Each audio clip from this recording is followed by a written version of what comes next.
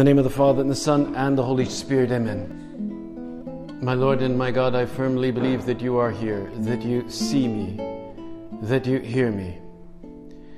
I adore you with profound reverence.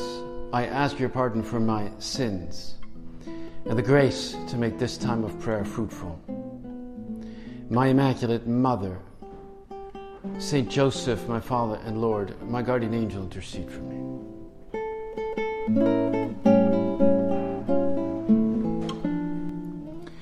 Today's Gospel is from the Gospel of St. John. It's a beautiful passage about the disciples in a boat. And it's all around the theme of fear. Because when you get into a boat, get into the water, surrounded by the oceans, by the waves and the sea creatures in it, the wind, the great waves, it can be quite frightening. And this is what St. John tells us in a very, very short passage, today's Gospel. When it was evening, so it's getting dark, there's no sun, there's no light. When it was evening, the disciples of Jesus went down to the sea, embarked in a boat, and went across the sea to Capharnaum. It had already grown dark, and Jesus did not yet come with them. The sea was stirred up because of a strong wind that was blowing. When they had rowed about 3 or 4 miles, they saw Jesus walking on the sea and coming near the boat. And they began to be afraid. But he said to them, "It is I. Do not be afraid." They wanted to take him into the boat, but the boat immediately arrived at the shore to which they were heading. Well, in today's Gospel, we see the Lord clearly walking on the water demonstrates his authority over nature by actually walking on water. And if you look through scriptures, especially the Old Testament, you'll see that water is always a symbol of danger, a symbol of chaos, of something you can't control. Right? And in fact, at the very beginning of time, right in the very first lines of the book of Genesis, we are told that the world was a formless void, and it is described as empty, and it was dark, and the Spirit of God was hovering over the surface of the deep, meaning it was just like formless water, just dark water. It's as though the Spirit longed to hover over the waters and longed to enter into that water and make something happen. And so, in the very beginning, we see how God puts order into that. First, it's just formless. There's nothing. There's just dark water. Not even any animals in there. And he said, "Let there be light." And then God called the light day. He called the darkness night. He separated the waters from the land. He called the dry ground land, and he called the waters the seas. So He's God, so he's beginning to put order in the very nature that he created. And it always says God saw that it was good. That he added the fish and all the creatures, and obviously in the end he created man. And so by having the Lord walk on the water like that, he is signaling his lordship over all the powers of darkness, all the powers of disorder in our life. Indeed, you could say even over the devil himself. And we can even think of the passage from the book of Exodus where the Jews are scrambling and running from the Egyptians that are running after them, and they are running and running and running, and they confront the waters of the Red Sea. And so Moses stops.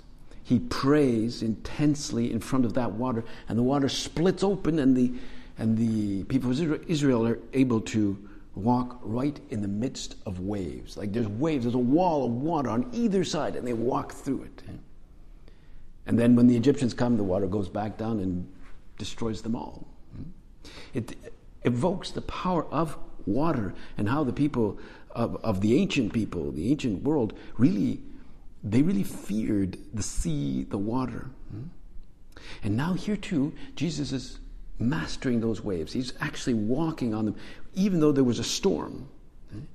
And that image of the disciples with Peter in that boat is an image of the church.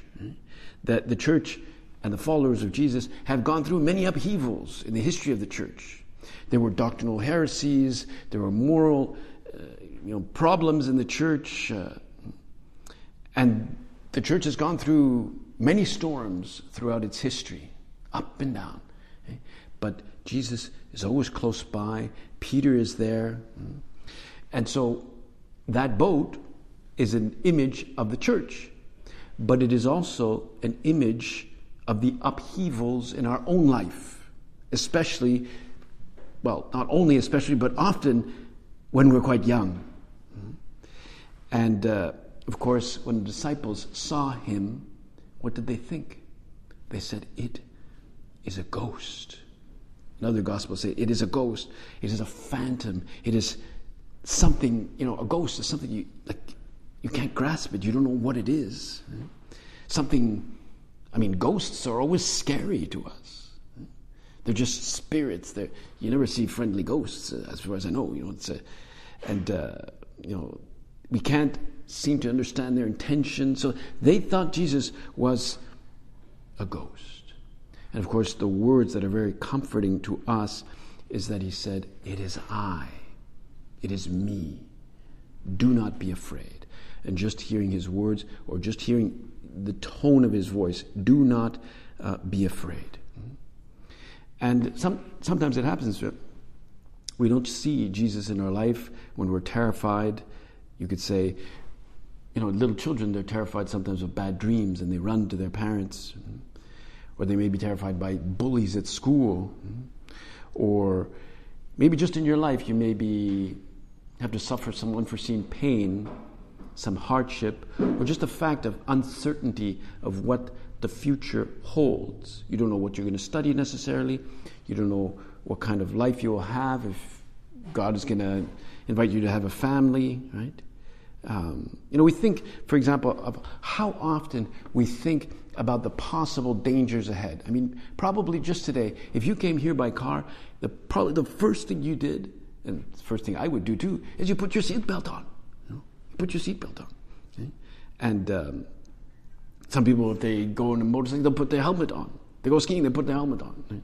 Thinking of the possibility, if I were to have an accident, I have to be protected. I have to be ready. It's all a function of what might happen. And as you may have heard, that famous quote from Winston Churchill, who was the Prime Minister of England during the war, at a time when they were very concerned. Everybody was worried about an invasion of the Germans. The Germans had already bombed a part of London. They only had enough fuel to go a certain distance. They bombed and then they came back. So they didn't have that much effect. They did bomb London, but many English were very, very afraid that the Germans would come in and invade. And after the war, Churchill said that the things that I most feared in my life actually never happened. The Germans never actually invaded London, right? And perhaps that's why Jesus tells the apostles, "Do not be afraid." It seems like when he says, "Do not be afraid," it is I. It's as though he's getting closer. And we have to remember this, especially when we are going through a hard time. When we're suffering in something, when we are having a hard time, the Lord in some way is closer to us. Imagine, the Lord said in the gospel, he said that the one who is hungry, you gave him food. The one who was thirsty, you gave him drink. The one who was a stranger, you welcomed him. I was naked and you clothed me. All that passage from St. Matthew. I was sick and you visited me. Right? Truly I say to you, you did it as far as you did it to the least of my brothers, you did it to me. When we help somebody, alleviate somebody in their suffering, the Lord is saying, you did it to me. Well, if this were to happen to us, if we were to be suffering something, not somebody else now, but we, well, in some way the Lord is coming to us as well. He is close to us. He then comes to us, meaning He will never leave us alone no matter what happens to us in our life. Because it's very important that we understand or embrace the fact that suffering in life is inevitable. In one way or another, we will suffer. In one way or another, we will go through a sickness. Those who we love will go through sicknesses and die. We, too, will eventually die. And that makes us suffer, to think of the loved ones, that they will get sick and die, or just die directly. In other words, there are always suffering in our life. There will always be storms in our life. This is part of the geography of our life. The wind currents, the mountains. That's what they say happens on the Lake of Gennesaret where that storm took place, just by the configuration of the mountains and the wind currents and who knows what, that storms there tend to happen very suddenly. Like they're very hard to predict. They just come like boom, like that. And so you could be in the middle of a tranquil fishing holiday on the Lake of Gennesaret, then boom, this big storm wells up very, very suddenly. And so sometimes the Lord will come to us in the form of suffering. He's not a ghost. Sometimes, in other words, Jesus comes to us disguised in the form of a cross. He doesn't always come to us brilliantly dressed, luminous, and with his face shining, as he does when he comes to the apostles after the resurrection. There, he was luminous, he was beautiful, he was amazing. He doesn't always come. Sometimes he comes in the form of a cross. That is the pain that we experience in our life. But he is there. Just as he said to the apostles who were freaking out, "It is I. Do not be afraid." You know, one time, St. Catherine of Siena, in the 14th century, she had a lot of visions, right? Like God would always speak to her. She had like trances where she was speaking to God. And one day, the Lord appeared to her, and he was holding two crowns. One crown was a crown of diamonds, gold and diamonds. And the other crown was the crown of thorns that we all know the crown of thorns.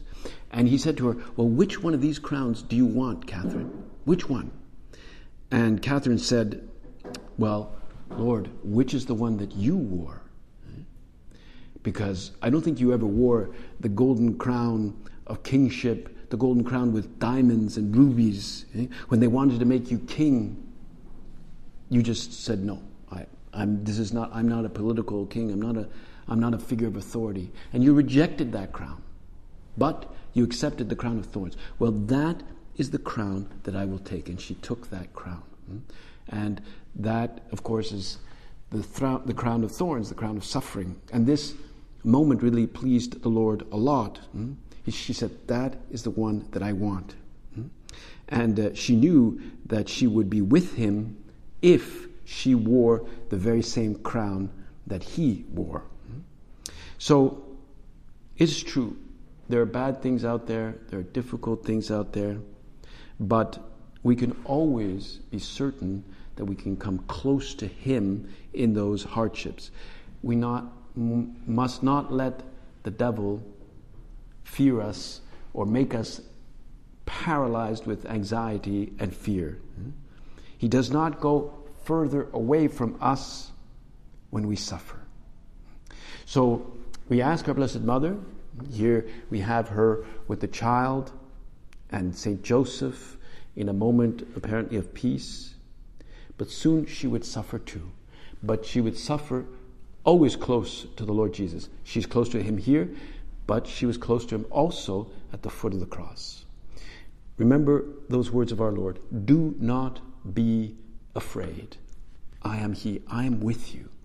These are the first words that Pope John Paul II said when he first inaugurated his pontificate. He kept saying, Do not be afraid. Do not be afraid to bring Christ in the crossroads of everyday life, in the work, in school, in the family, in all the events. Because you may suffer, but Christ will be there with you. So do not be afraid to bring Christ in all those crossroads of everyday life. Jesus reaches out to us. He says, "It is I. Do not be afraid."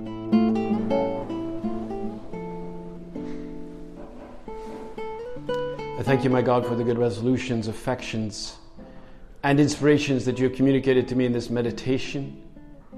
I ask you help to put them into effect. My Immaculate Mother, Saint Joseph, my Father and Lord, my guardian angel, intercede for me.